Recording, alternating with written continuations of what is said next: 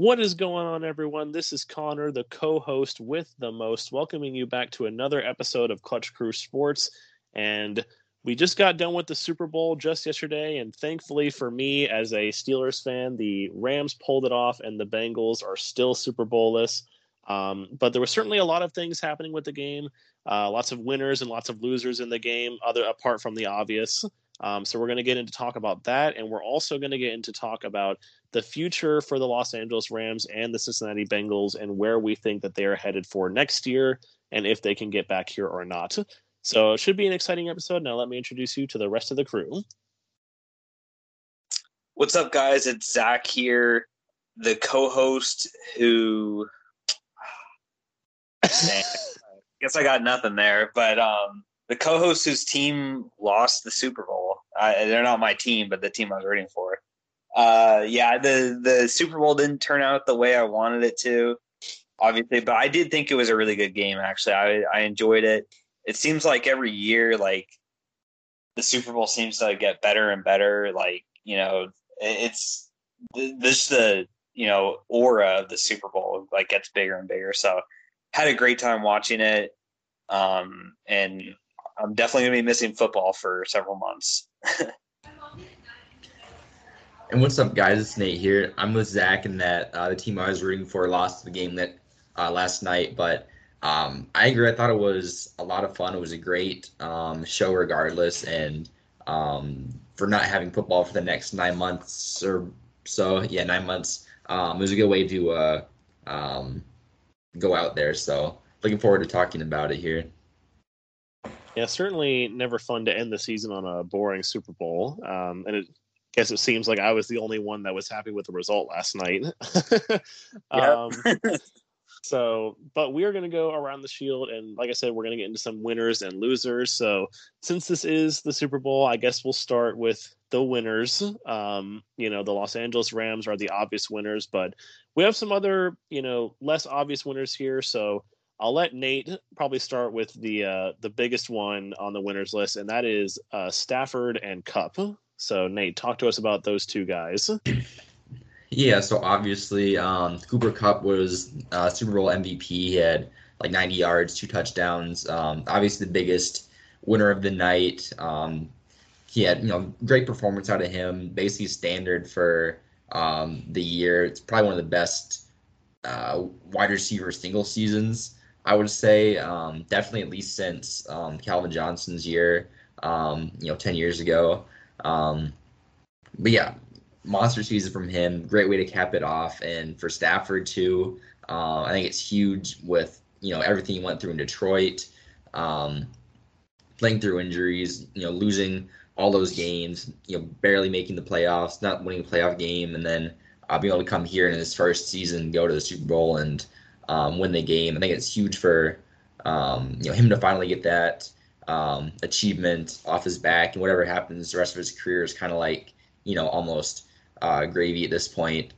He's finally got that achievement, so glad for both of those guys to get a ring, even though I wasn't rooting for their team. I think it's huge for both of their respective careers, and excited to see where they go from here. Yeah, for sure. Cooper Kupp definitely has some good, a lot of good years ahead of him. The first receiver since Jerry Rice to win the Triple Crown and Super Bowl MVP in the same season. It seems like if he can keep this up at least for another few years, he could be Canton bound already. At least people will be talking about that. But moving from the offensive side of the ball to the defensive side of the ball, obviously another guy who had been waiting a long time to get that Super Bowl ring is Aaron Donald. So, Zach, tell us why Aaron Donald was a winner. Yeah, Aaron Donald's a big winner here today. I think his legacy almost just as much as Stafford. I mean, Stafford maybe a little more being a quarterback, but he really needed that ring to cement himself as an all-time great. And just with when you get in the conversation of best defensive player of all time, like Aaron Donald's for sure been in that conversation, but winning the Super Bowl and the performance he had in it, all the sacks and the key stops that he had on the 4th downs and 3rd downs and stuff, that really, to me, vaults him up the list in a lot of people's eyes. Obviously, there's a recency bias, but I think this is a huge jump for him in a lot of people's mental rankings of best defensive player of all time, with the Lawrence Taylors, Reggie Whites, Bruce Smiths of the world. I think he's in that conversation now, and people are going to have opinions on him being better than those guys. And then from a secondary standpoint here, I think he won because he is the most important, I think, player on this team. And he is only the fourth or fifth highest paid defensive player in the league. So this is, with his, threat of retirement, this is a great chance for him to go and renegotiate a contract with the Rams and be like, hey, I'm willing to retire. I'm going out on the top here. Now that I've won the Super Bowl, pay me, $30 million a year, like quarterback money or something ridiculous like that. I don't know how to work with the Rams, but he has that leverage for sure. So that also makes him a winner. Yeah, at the very least, he can demand that TJ Watt money that he's getting in Pittsburgh, since TJ Watt's the highest paid defensive player. So for sure, big win for Aaron Donald. Another guy that I was happy for that he finally won one. But in addition to just the players, to me, I think a big winner here is just the city of Los Angeles in general, just because Los Angeles is very notorious for being not a great place for football fans. I mean, the Rams were there for a long time. Eventually, in the early 90s, moved to St. Louis, and then moved back in 2016, which I know a lot of people in St. Louis were upset with that. The St. Louis fans are definitely still missing their football team. There was also the Raiders that moved to LA in the 80s, and they did win a Super Bowl when they were in LA. So this is not LA's first Super Bowl title. But eventually the Raiders did end up moving back to Oakland and now obviously in Vegas. But I don't know. I think it's just good for them to get an NFL championship because they're so used to, the Lakers are one of the most dominant franchises in NBA history. They're tied for first all time in most, NBA championships. And then even just recently in hockey with like the LA Kings, they've won a few Stanley Cups in recent years. So it seemed like football really in the city of LA, which is kind of an afterthought, but now, at least pro football, because, they're, obviously LA loves their USC Trojans, even though they haven't been doing anything since Matt Leinart and the Reggie Bush days. But just a Super Bowl title, hopefully, I'm hoping for good things in the future for at least the Rams. I don't know about the Chargers because, there's still a lot of salty San Diego fans that are sad the Chargers are gone. But at least hopefully for the Rams, it'll start to get those attendance numbers up, get people more interested in watching this team and coming to the games because, it's kind of sad to see billions and billions of dollars facility, gorgeous stadium like SoFi Stadium, and half the seats are empty or half the seats are filled with opposing teams' fans. So I think it's a good thing for the city of LA in general. But moving away more from the football side of things and moving on to the halftime show, Dr. Dre, Mary J. Blige, Snoop Dogg, Kendrick Lamar, Eminem, and a special guest appearance from 50 Cent.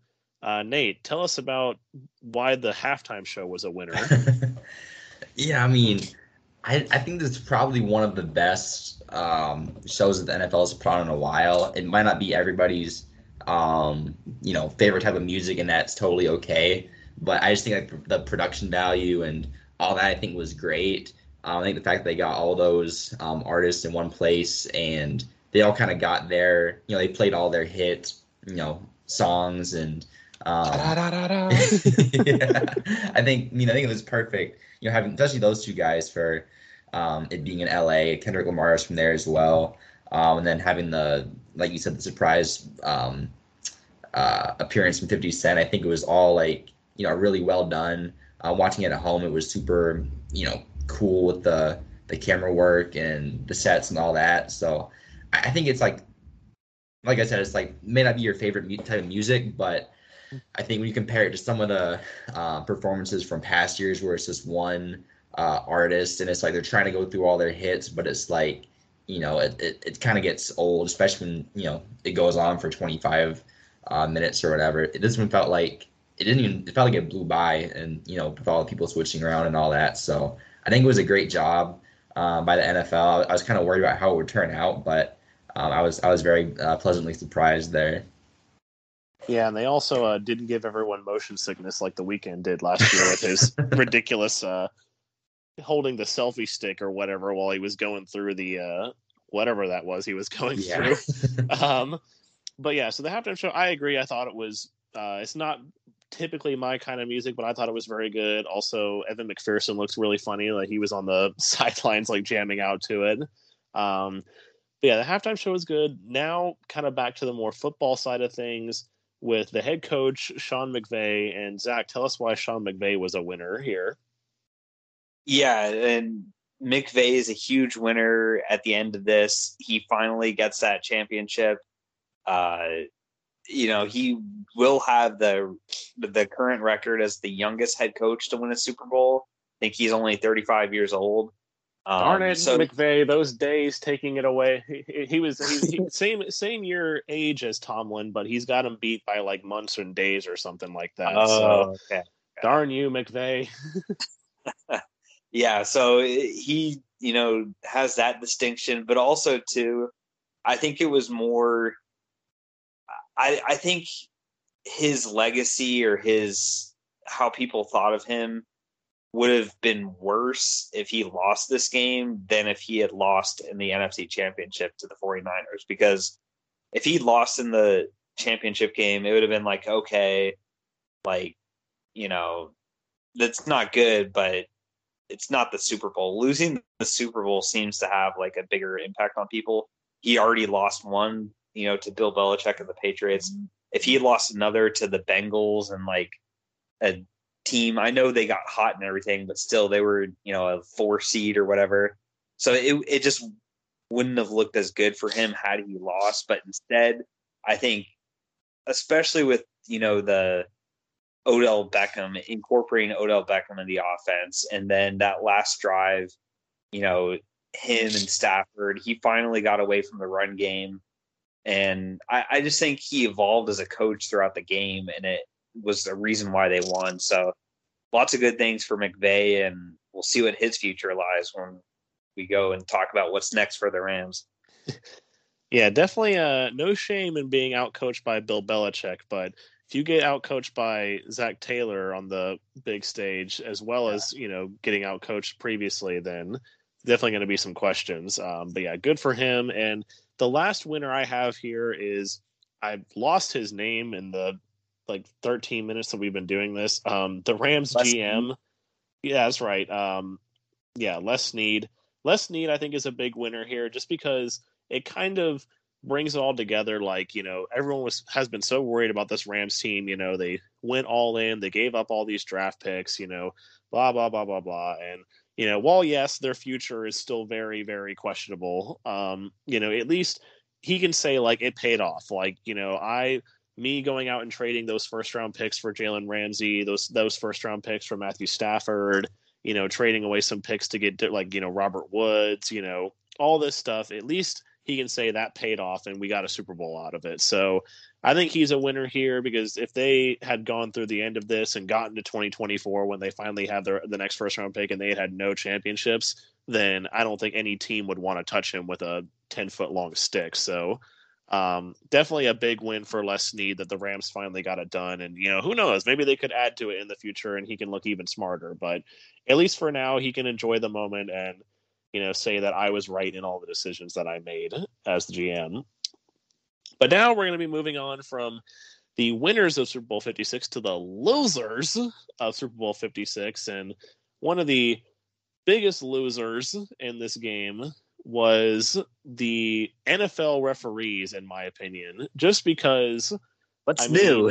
Yeah, well, yeah, that's true. What's new? I'm like the referee guy on this podcast too, but it's just, I don't know, man. It's watching the game. Of course, it all started with, the 75-yard touchdown to T. Higgins where, Ramsey got his face mask pulled and the refs didn't throw the flag. And especially given the moment that happened, it wasn't like, oh, it was just kind of like the Bengals were still going to be losing by whatever, or the Bengals were blowing them out. Like, it was a huge momentum shifter in the game. You know, the Rams had gone in at halftime up 13-10.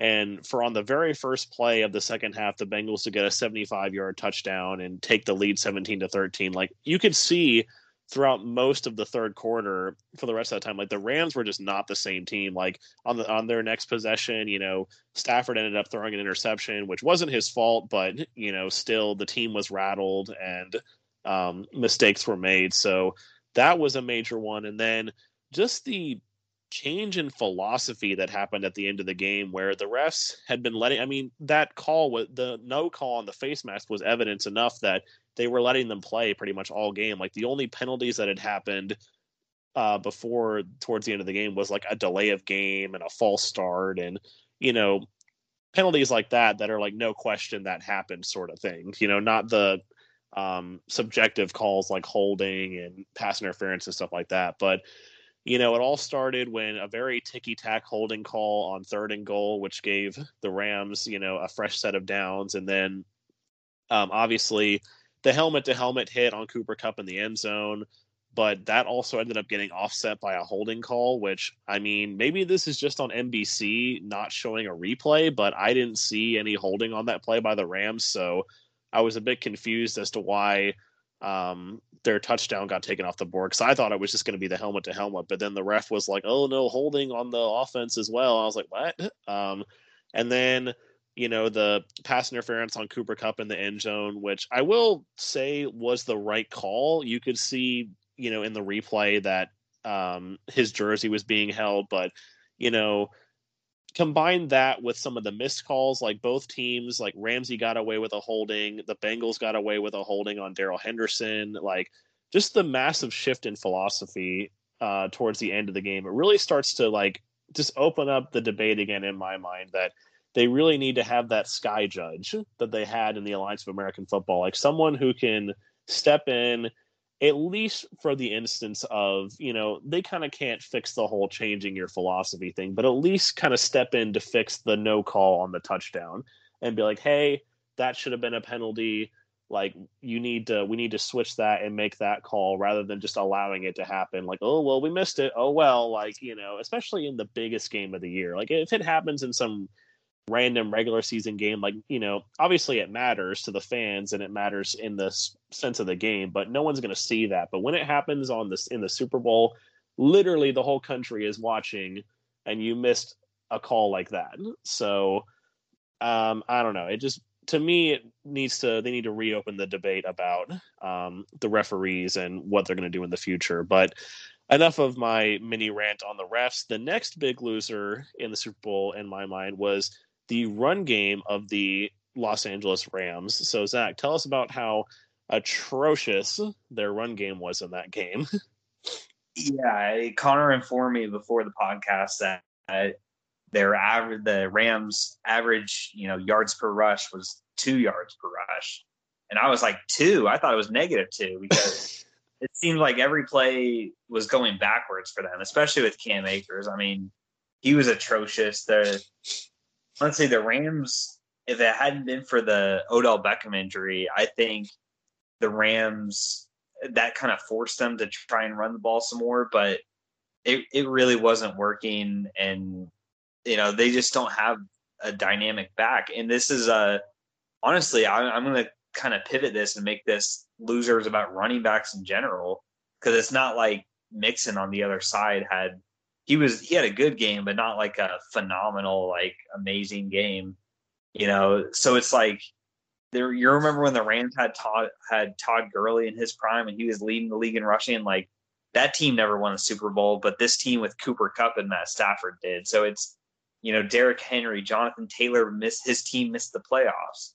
You know, all these great running backs, and I kind of talked about it the other week.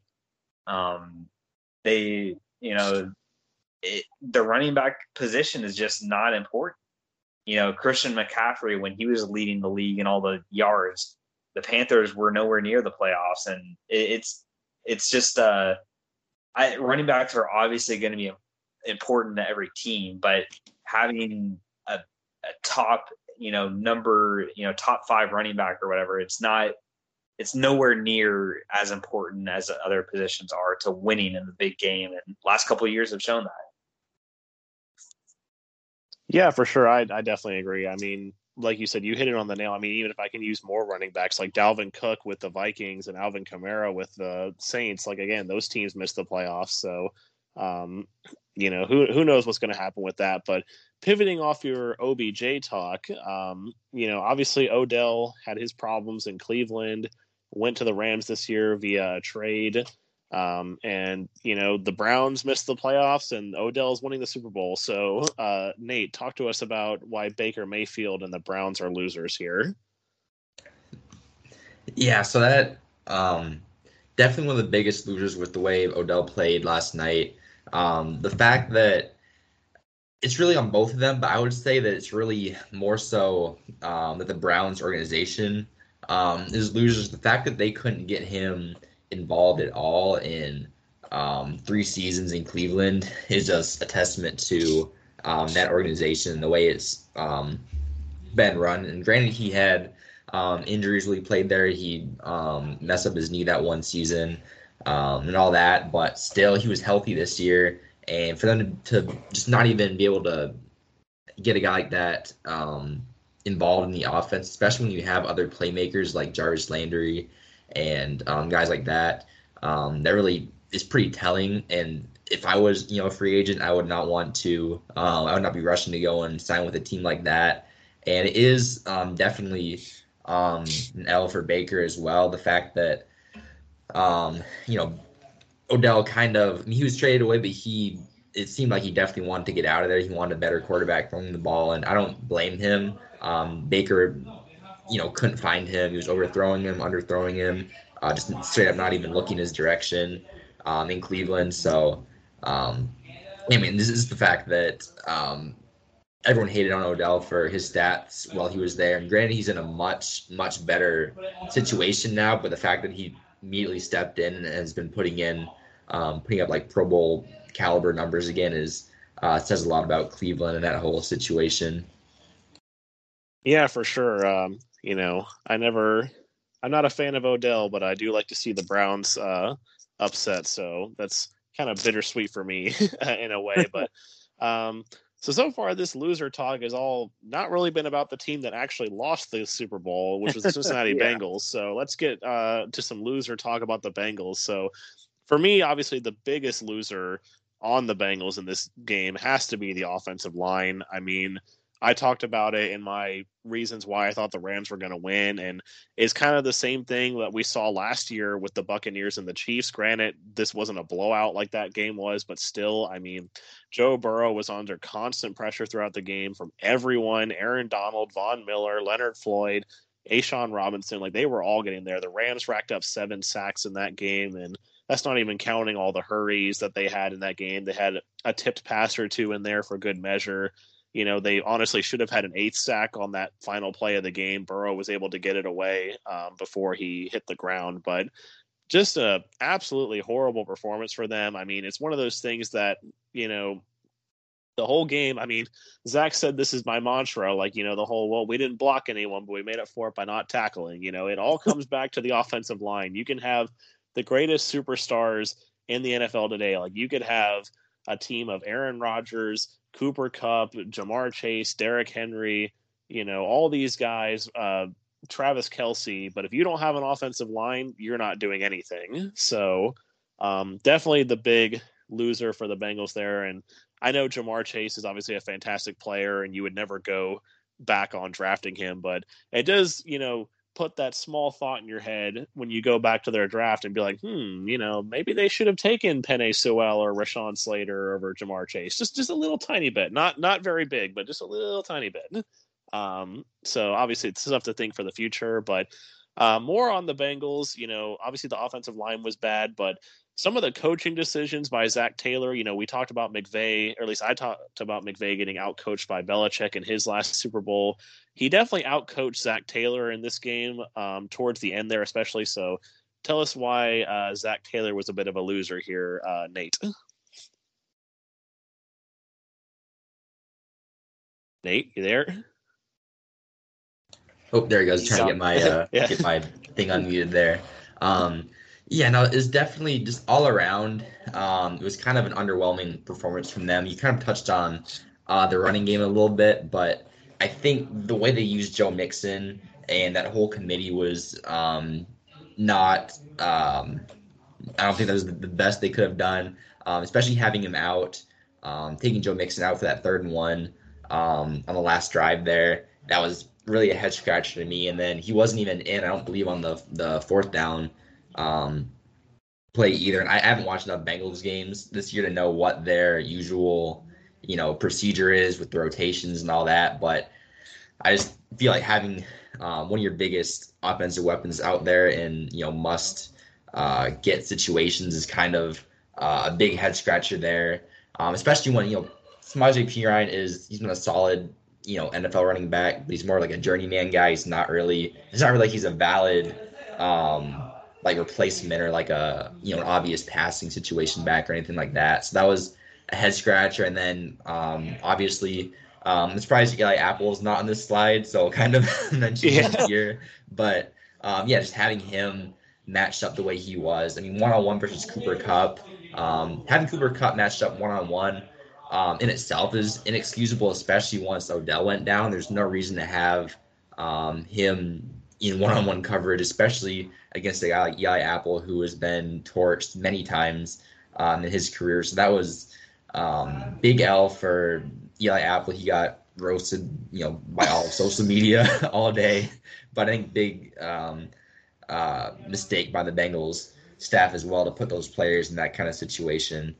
So I think that the Bengals were hurt by a bunch of things, but I think their coaching staff definitely was part of the reason things didn't go their way last night. Yeah, those were definitely 2 big head scratchers, and kind of back to the Joe Mixon thing. It's like, the Bengals coaches were trying to take some tips from the Jaguars coaches when they were taking James Robinson out of the game and, having their backup running backs in the game. But, coaches, you should say Jaguars former coaches. Yeah, that's true. But so anyway, and speaking of the Jacksonville Jaguars, I wanted to leave this one for last because I know, getting to talk about Zach's favorite player here, but another one of the big losers in the Super Bowl, Jalen Ramsey. Zach, take it away. Yeah, this pains me very much to know that he's got a Super Bowl and it's, not with the Jaguars, obviously. If it was with the Jaguars. Don't worry, that's how I felt about Antonio Brown last year, so. Yeah, okay. That's a good comparison. But Antonio Brown had a good Super Bowl. He did. At the very least, yeah. He wasn't the reason they didn't win in spite of him. Yeah. But, yeah, Ramsey, I mean, when he gets to the face mask play, yeah, that's not his fault. And, like, Connor talked about the refs. They missed the penalty there. But still, it happened to him, so it's a bad look when you're on the ground and the guy gets a 75-yard touchdown. Like the stat book will show him at fault there for that, even if it really wasn't. It should have been a penalty. But consistently throughout the game, Jamar Chase had his way with Ramsey. He just had the speed on him. I think that's the thing. Ramsey's a physical corner, but Chase had the speed advantage on Ramsey. And then, he didn't get penalized for it, but lots of people noticed some holdings on him that the refs, were really letting them play on both sides, like Connor talked about early in the game. He was getting away with some holds, but really not having an impact. I mean, he didn't shut anybody down, so to say. He wasn't a, lockdown corner on the field. And then at the end of the game, the last drive really, I think, showed his true character or whatnot. Like when that first down play that Burrow threw to Chase, you could see he went for the interception. I mean, he wanted to have the pick six, interception and the glory, the touchdown, all that, the hero play, so game sealing play. But the safer thing would have been to do is just give up the catch and make the tackle in bounds, waste the clock. You're not going to, the Bengals wouldn't have gotten that many yards with that. But instead, because he went for that interception, which he clearly wasn't able to get, he was way late on that. It allowed Chase to break free, and luckily there was a safety back there for the Rams, so he had to go out of bounds. But if there was no safety back there, that would have been a touchdown for Chase, and that would have been all on Ramsey, and we would have been talking about him as even a bigger loser if he got a ring out of all this. But he could have been the reason that cost the Rams the Super Bowl. And then at the very last play, it's if the Rams hadn't, or if the Bengals offensive line, they're a loser on this slide too. If the Bengals O-line had blocked for another second or so on that play, he had, I think it was Chase, that was wide open down the field. It would have been an easy touchdown throw because Ramsey ended up on the ground there. Like he was on the ground. Chase was wide open, streaking to the end zone, would have been a surefire touchdown. And that would have been on Ramsey too. And a lot of people pointed it out. It's not like it didn't, it's not like only a few people saw it. Like, people were so like, oh, the Super Bowl's won by the Rams won the Super Bowl. But then when you look on Twitter and you see the video on SportsCenter, all that stuff, like, wow, what could have been for the Bengals. Ramsey did not have his best game for sure. Yeah, well, and even back to that pick six, like you mentioned, he was late on that. He didn't even take the right angle at the ball on that. Like Burrow was smart when he threw that. He threw it to the outside. Ramsey thought he was going to throw it inside and was just like miles away from it. I was like, what are you doing? Like, you weren't even close to that. So, yeah, definitely a major L for Jalen Ramsey. I regret talking him up before the Super Bowl. Thankfully, he didn't make me look like too much of a fool since the Rams still won the game. But, that was I could have been the one taking a big L there too if he had been the reason why they lost. So that's it for the winners and losers. But moving on to starting this time, we will start with the loser, the Cincinnati Bengals. Obviously, they were the losers from the Super Bowl and what they're going to do next year. So starting off probably with one of the biggest question marks, I guess, is probably a big comparison that a lot of people are making was this Joe Burrow looking like Dan Marino. Marino, in his second year of his career, he got the Dolphins to the Super Bowl only to be outplayed by Joe Montana and the 49ers. And, same thing, they kind of got outcoached with Bill Walsh on the other side. It's kind of a very similar situation that Marino and Burrow both kind of share. And so now it's kind of be like, okay, the comparisons are going to start coming out. Is Burrow going to be that really good quarterback who, this elite quarterback who's great and is future Hall of Famer, but is never going to get a ring. He's going to kind of be like the Phillip Rivers, like the next Phillip Rivers, I guess, is another good comparison for that. The guy who's like a surefire Pro Bowler. He'll end up in like the top 10 in passing yards and touchdowns by the end of his career, but no Super Bowl rings. So Zach, tell us about the Marino Burrow comparisons and whether you think it's going to happen or not. Yeah, I think it's fair comparisons just because of the similarities you talked about. But I've been very high on Burrow since he entered the league. And this is the thing too. We can't get. I think what happens after the Super Bowl, obviously, we always overreact to things. Overreaction Monday. Yeah, it's overreaction Monday. I mean, after last year's Super Bowl, we were like not us necessarily, but some people were like, oh my God, the Bucs are going to go 17-0 and repeat. And, and it's like, it's the same thing when the Chiefs won their Super Bowl. Oh my God, they're definitely going to win. Now people are going to be like, oh my God, the Rams are unstoppable. And then with the losers, sometimes it's the other way around. Like Patrick Mahomes is washed up and, yeah. like blah, blah, blah. Kyle Shanahan's never going to win, never going to get there again. Like I think that's the thing. And in my opinion, when Burrow first came in the league, I would have set the over-under for Super Bowls at him at 1.5.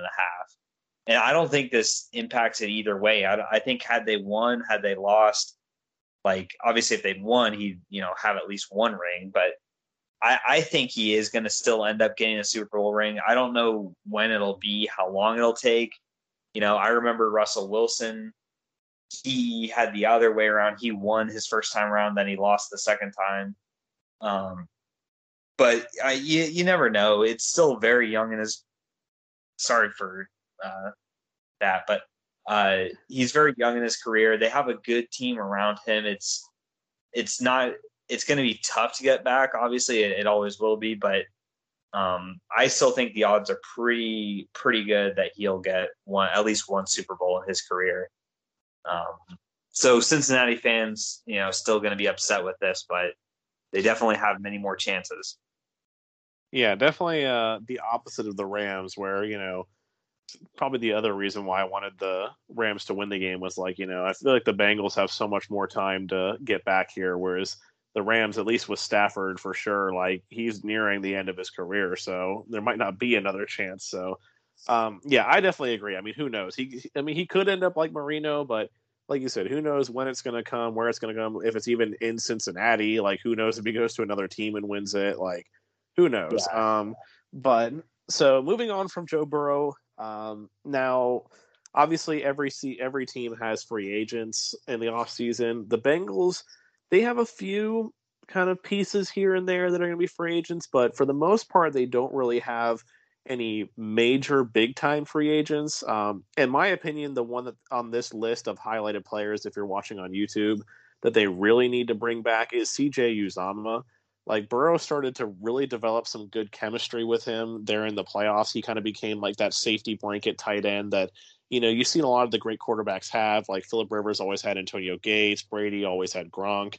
Peyton Manning always had Dallas Clark. And then later it was Julius Thomas. Ben Roethlisberger always had Heath Miller. These guys that are not going to be going out and putting up huge stats, but they're your consistent, reliable, third down, red zone, goal line targets that are going to get the catches when you need them. So I definitely think bringing Uzomah back is a must for the Cincinnati Bengals. I think bringing Jesse Bates back is also a must for the Cincinnati Bengals. He was one of the few bright spots in my mind in that secondary. He's still a young player too. He's only 25. So, you need to start building that secondary back up from the ground up, and having a really good, safety back there in my mind is always kind of the first step. You need a captain of the secondary, and you're never going to have a cornerback that's the captain of the secondary. It's always one of the safeties. So having a safety like that back there, I think is crucial for them. And then honestly, when I look at the rest of these guys, I mean, Riley Reef is, unless they can get him back on some sort of, really cheap deal. I think he's gone. He's nearing the end of his career. Ogunjobi, I think they do have a lot of cap space, so they could definitely bring him back. But I think he'd be a little lower on my list just because the Bengals do have a really solid defensive line. They have a lot of depth at that position, so it's not completely necessary. And then, same with Quinton Spain at the very bottom here. He's near the end of his career, and that O-line needs a revamp anyway. And then for sure, Mr. Eli Apple down there, I think he needs to go. He was, I think the 1 year experiment with Eli Apple, or 1 or 2 year, however long he's been there, experiment with Eli Apple needs to be done. Try and build that corner group around guys like Mike Hilton and Chidobe Awuzie and let Eli Apple go. So that's the free agents. But then the Bengals do have $58 million in cap space projected for the off. So, this team, like I said, it's not going to change that much. There's going to be a lot of the same players back. So with that in mind, what pieces in your mind, Nate, do the Bengals really need to go after to get back to the AFC Championship and get back to the Super Bowl to really give them that push? Yeah, so the main thing for the Bengals, if you're watching on YouTube on the slides, there's a couple names listed there, but I think definitely O-line has to be first priority with all that money. Go out and get good tackles and good guards, whatever you have to do. Get a really top tier player. I know Cam Robinson is listed there. I'm not the biggest fan of him. Haven't watched all the Jags games, but maybe in a different situation he could be good for the Bengals. But get a guy like that and then just keep adding depth at that O-line. Just what they have right now is not at all, I don't think, acceptable, especially when you have a guy like Joe Burrow who could be a franchise quarterback to you for, a decade or more. You want to keep a guy like that upright and let him get the ball to Chase and all those guys you got out there on the perimeter.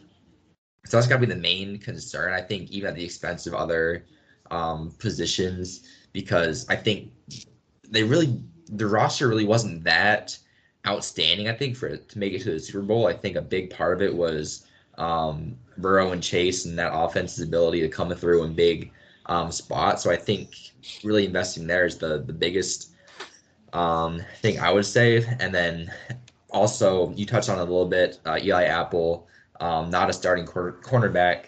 You got to go address that this offseason, whether it's, I don't know how good the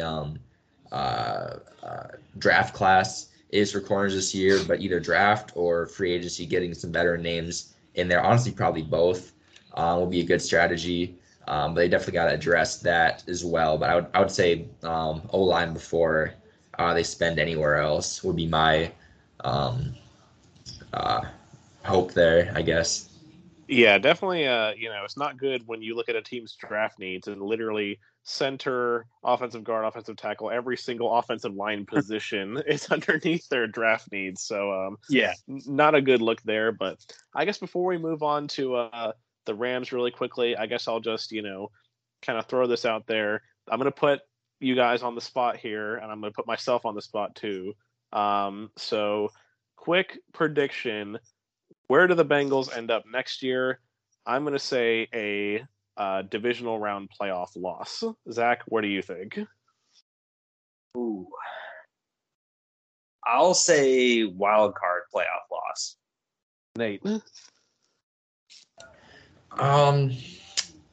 Yeah, I would tend to say divisional round loss.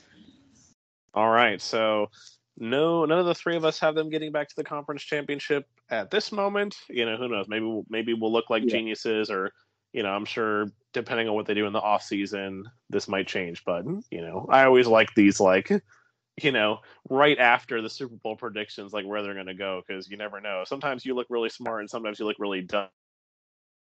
It's just kind of like, well, this isn't really a real prediction half the time. So anyway, moving on to the Los Angeles Rams. They obviously, compared to the Bengals, have a lot more going on with their offseason. The first big thing for them is there's been a lot of retirement talk around a lot of people in their organization, not just players, but coaching as well. So I'm going to keep this pretty brief. We have 4 players here, 3 players and their head coach, Sean McVay, who have all been touted for possible retirement. There is a 5th player that I haven't included. That's Andrew Whitworth, but he's pretty much a foregone conclusion in my mind to retire, given that he's in his 40s. And I mean, literally, the dude won a Super Bowl and the Walter Payton Year Award this year. Like, you're done. Like, if you come back and play again, there's something wrong with you. Like, you're done. Retire. So I'm just going to be a quick, yes or no, do you think they'll retire? So we're going to start with Sean McVay. There's been some talk about Sean McVay possibly retiring or stepping away, like pulling a Sean Payton and just kind of stepping away for a few years. But what do you guys think with McVay? I'm going to say no. I think for sure he's going to come back and coach. I think that's just kind of people overreacting to Sean Payton. Zach, what about you? Yeah, I'm going to say no as well. I think Kevin O'Connell, if he really was going to retire, would be set up to be the new guy. I'm going to say no. Nate? Yeah, I'm going to say no as well. I think he already dispelled some of those rumors. I'd be surprised if he stepped away at 37. All right, so McVay. Aaron Donald, obviously, Zach just talked about him with the contract thing, whether he's going to retire. I'm also going to say no on Aaron Donald retiring. Zach, what about you? I'm going to say no as well. Even if his contract doesn't change, $55 million still on the table for him. That's, how do you say no to that? Still in the prime of his career. So I'm going to say no for Donald. Yeah, this is the one I have a hard time with because I could see him retiring. It's kind of been a trend for these guys to retire earlier, but I do think with all that money on the table, I do think he plays another year at least. All right, so no's on Aaron Donald. Next is the longtime Bronco great Von Miller. Had a great Super Bowl, showed that he's still up to the caliber. This, I am actually going to say yes. I think Von Miller steps away from the game. I think he's accomplished everything he wanted to accomplish, and I think one of the things that's going to drive him to retire, in my mind, is going to be the contract issue. I think teams are not going to want to pay him as much, despite what he asked for. So I'm going to actually say that Von Miller is going to retire. Zach, what about you?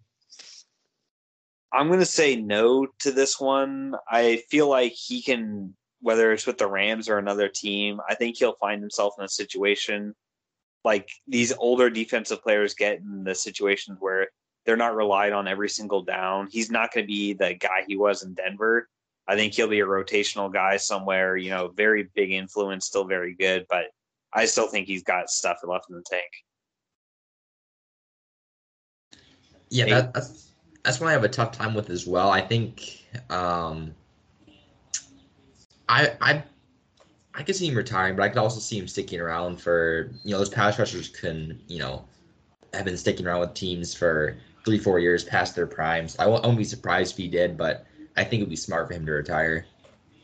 All right, so we have a yes, a no, and a tentative yes on Von Miller. And then finally, Matthew Stafford.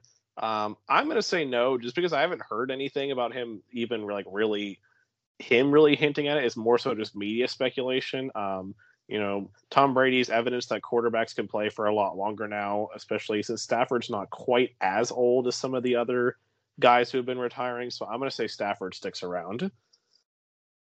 Yeah, I agree as well. There's nothing he said or indicated that he's thinking about it. Why would you retire, at his age? Like, he's still got some more years left with this great team. Try and go for it again. Yeah, I agree. I don't see him retiring. 34 is pretty young for quarterbacks nowadays, and he's experiencing success for the first time in his career. I'd be surprised if he stepped away. All right, so looks like out of these four guys, only Von Miller is looking like potential retirement from our panel, but we'll move on to I guess we'll get into the free agent talk first. And obviously we just talked about him. Von Miller is a big name on that list.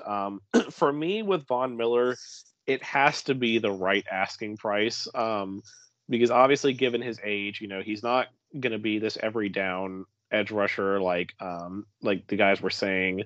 And if he starts asking for too much money, I'm going to go say no. I mean, the Rams, they still have Aaron Donald, obviously. They still have Leonard Floyd as a really edge rusher. They have Ashawn Robinson on the inside. They don't necessarily need Von Miller, in my mind, to keep being a good team. And like I said, if he asks for too much, then I'm going to say no. So he's a big kind of I don't know sort of thing for him. Then also it's kind of going to be the same thing for me with Odell Beckham Jr. in my mind, because, with Odell coming to the team, a lot of people forgot about Robert Woods. Robert Woods is still a very good wide receiver in his own right, and, just lost him to injury this season. So I think Odell and Von Miller, for both of them, it has to be the right price, because you have other people that can step into that position. And Robert Woods is just as good as Odell Beckham on this team. So if it's not the right asking price, then I say let him go. I do think they should bring back Austin Corbett for sure. He's the one guy on this list that I 100% think they need to bring back. He's been a solid offensive lineman. He's still young. If you can get lock up a good guard like that, then you can really, start to get that run game going and get that working. So Austin Corbett is a must bring back for me. And then Darius Williams is another guy that I could just kind of be like the right asking price for me. Sony Michel, I think he can go if you don't get the right asking price, because really they just kind of need a revamp at that position in my mind, and Sony Michel is not going to be the answer. So really, to me, out of their free agents, like I said, Corbett's the must bring back, and then OBJ and Von Miller really have to be the right price if they're going to come back. So that's the Rams free agent situation in my mind. But I'll move on to Zach now. Obviously, the big story with the Rams, their Les Snead looks like a big winner after the Super Bowl, but obviously sometime in the future he's going to look like a big loser because, they don't have the draft capital anymore to really go out and get things. So, the Rams do like throwing away first-round picks. So, Zach, what do you think the Rams do with the draft this year potentially? And is there another player out there that you think that they could maybe, trade another first-round pick for and bring in to just keep adding on to the woeful future? Yeah, I don't think it happens right away. I think if it were to happen to be around trade deadline or something like that, but and obviously too, they're this year and then the next year's drafts, their first round picks go to Detroit. So their next first round picks to trade aren't until like 3 years from now. So that, drives down the value of the pick. But so whatever second rounders they have next year and third rounds, they don't have like any draft picks this year. But some like fantasy sort of speculation stuff that like, I'm not saying it's going to happen, but knowing the Rams, like it's possible. Two guys, both on offense. One, this would be probably more immediate. I think he's going to have a more of immediate conclusion, but it would be Calvin Ridley with the Falcons. With OBJ's, ACL injury, he'll probably miss most of next season. So to replace that, I think Calvin Ridley would be a great addition, to trade with the Falcons. And then another guy who I don't think his name's really been brought up a lot, but the Panthers are, I think, going to be going through a bit of a rebuild here. And they might be looking to move on from CMC potentially, at the trade deadline or next season. And like, that's another star power for the Rams. That's like, it would fit right in with LA, CMC or Calvin Ridley, both these guys, great players. Not saying it will happen, but if it does, I would look for those two guys as potential candidates. Man, if they were able to somehow bring in both of those guys, like, GG rest of the league, like man, that would be, especially Christian McCaffrey, like man, this offense would take on a whole new meaning of scary with him on the field, especially with Kupp and Robert Woods and Stafford if he's playing at the level that he can. Yeah, I don't think they get both of them. Obviously, I mean, how many? That would be a pipe dream, but but potentially potentially like CMC next year when their draft picks get more closer to the future. Yeah. And also too, they might want to try CMC out one more year in Carolina and see how things go with that. But eventually it could get to the point where it's like, he's still a good running back, but he might want to be on a winning team, and and those things happen, So for sure, yeah, especially with running backs too, like you said, they tend to move around a lot these days. So interesting takes. Yeah, Zach did not discuss with me these players before the podcast, so I was very interested to hear the players that he came up with. So I like it. But Nate, I guess the last topic we have here for the LA Rams, the Rams, compared to a lot of teams in the NFC right now, teams that are contenders, are looking like one of the more stable situations going on right now. So the NFC, the AFC right now is a total dogfight still next year. I mean, you still have the Chiefs and the Bills and the Bengals and the Titans, and the Ravens are going to be getting healthy again, and the Raiders look like they're going to be locking up Derek Carr for the long-time future, so they're going to come back. If the Steelers can get a quarterback, they could be competitive. The Dolphins, if they could get quarterback situations, like there's a lot of teams, it's a complete and total mess in the AFC in my mind, but the NFC seems to be a lot more clear. And the Rams definitely, aside from the Packers, they look like they're going to be coming out of this as, I mean, I shouldn't say that the Packers are the best, but like, between them and the Packers, they're looking like the top teams in the NFC next year. So what do you think the Rams are how good are their chances, do you think, to get back to this spot and potentially win the NFC and get back to the Super Bowl with all the turmoil going on with the other teams? Yeah, that's what I was going to touch on, that turmoil there. I think the biggest really concern for the Rams is just their own division out there in the West. The Cardinals and the 49ers were both nasty this past season. The 49ers made the playoffs and went to the championship game. against the Rams. So that'll be their biggest test, is those two games next season against them. And the Cardinals have, I would say the Cardinals to be a threat as well, but they're having all kinds of dysfunction the past couple of days with Kyler Murray. Who knows what his future is going to be like there. And then same thing with the Packers. Obviously, they want to bring Aaron Rodgers back and keep the gang together up there. But, last season he expressed interest in leaving. I'm sure this year it's going to be a discussion as well.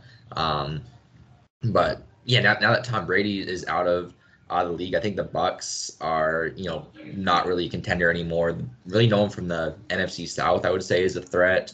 The NFC East is kind of, what that division's been for the past 10 years. I wouldn't expect them to be much resistance as well. So I do think there's, unless something shocking happens, like one of those retirements we just talked about, if Aaron Donald steps away or anything like that, it would definitely be tougher. But I think if the roster, the way it's composed now, comes back next year, even with no meaningful additions, I think they definitely are my way too early favorite to at least make it back to the big game. I don't know if they'll win it because, like you said, the AFC is full of strong rosters, but I definitely think they have a good chance as anybody to get back to the Super Bowl. All right, so that's as before, again, I'll do the same thing with the Rams that I did with the Cincinnati Bengals before we close this out. Way too early prediction for the LA Rams. I'm going to say that they lose in the NFC Championship game. Zach, what about you? I will say divisional round loss. Yeah, I'm going to say losing the Super Bowl. I feel way too early, but I feel pretty good about it. All right, so 3 totally different takes there. Zach going he thinks that this was a little bit of a I don't know. I don't want to say fluky season, but no, not a fluke. But I'm trying to. I don't know the right word to say. Like a little bit of just like these other teams. To Tampa? It's going to be like Tampa lost in the divisional. I think it's going to be a repeat of that. Right, and like they'll get these other teams will be up and comers all the way to. Nate says they're going to pull a Kansas City and be back, but lose the next year. So we'll see. Definitely going to be an interesting off season, but. Thank you guys so much for watching. Wait, hold. Oh, I just want to say one thing before we head out here. This is going to be the last time you guys hear Nate in a episode as a full-time regular host capacity. Nate's going to be stepping away from the podcast. He still, will join us probably from time to time to contribute on episodes and stuff. He's, if you have another podcast out there, he's not a complete free agent, but Nate's full-time regular duties are going to be coming to an end. But Nate, it's been a lot of fun having you on the podcast, and hopefully you continue listening even when you're not on. Oh yeah, absolutely. I feel like we're franchise tagging Nate. That's what's going on here. Yeah, you're tagged. I agree with Zach. Definitely been fun having you. It's unfortunate I've never actually gotten to meet you in person, but right. It's been fun doing this. Definitely brings a lot of good insight to the podcast. But yeah, so that's going to be it for this episode, and unfortunately, that's going to be it for the NFL season. We're still going to have football talk, during free agency and the draft, but we get to go through those nice long 8 months or so without football now. So, at least for my sake, I still have hockey and, I occasionally watch the NBA, and obviously Zach and Eric have the NBA going on here, but it just seems like there's a little bit of a hole in your soul when football ends and you have to wait a long time for it to come back. So it's been a really good season, especially the playoffs. I mean, I have to say this was the best NFL playoffs I have watched in a really long time. I mean, ever since the start of the divisional round, these games were close. These games were good. I mean, it's going to be tough for the NFL to top this next year. Unfortunately, it's making me feel like that next year is going to have a lot of blowouts or something. Like it's going to be boring. So I hope that's not the case, but Again, thank you guys so much for watching as we bring this NFL season to a close. Make sure to make sure to follow us on Twitter at Clutch Crew Sport. Subscribe on YouTube, Clutch Crew Sports. Make sure to leave comments down below on the video. Leave questions on Twitter if you want us to talk about a topic. We're definitely going to be more open to suggestions during the off season, as we're going to have some more NBA talk, but we'd be happy to talk about any NFL news you want us to talk about. And we'll see you next time, guys. Be clutch. See ya. And for Eric, peace. Peace.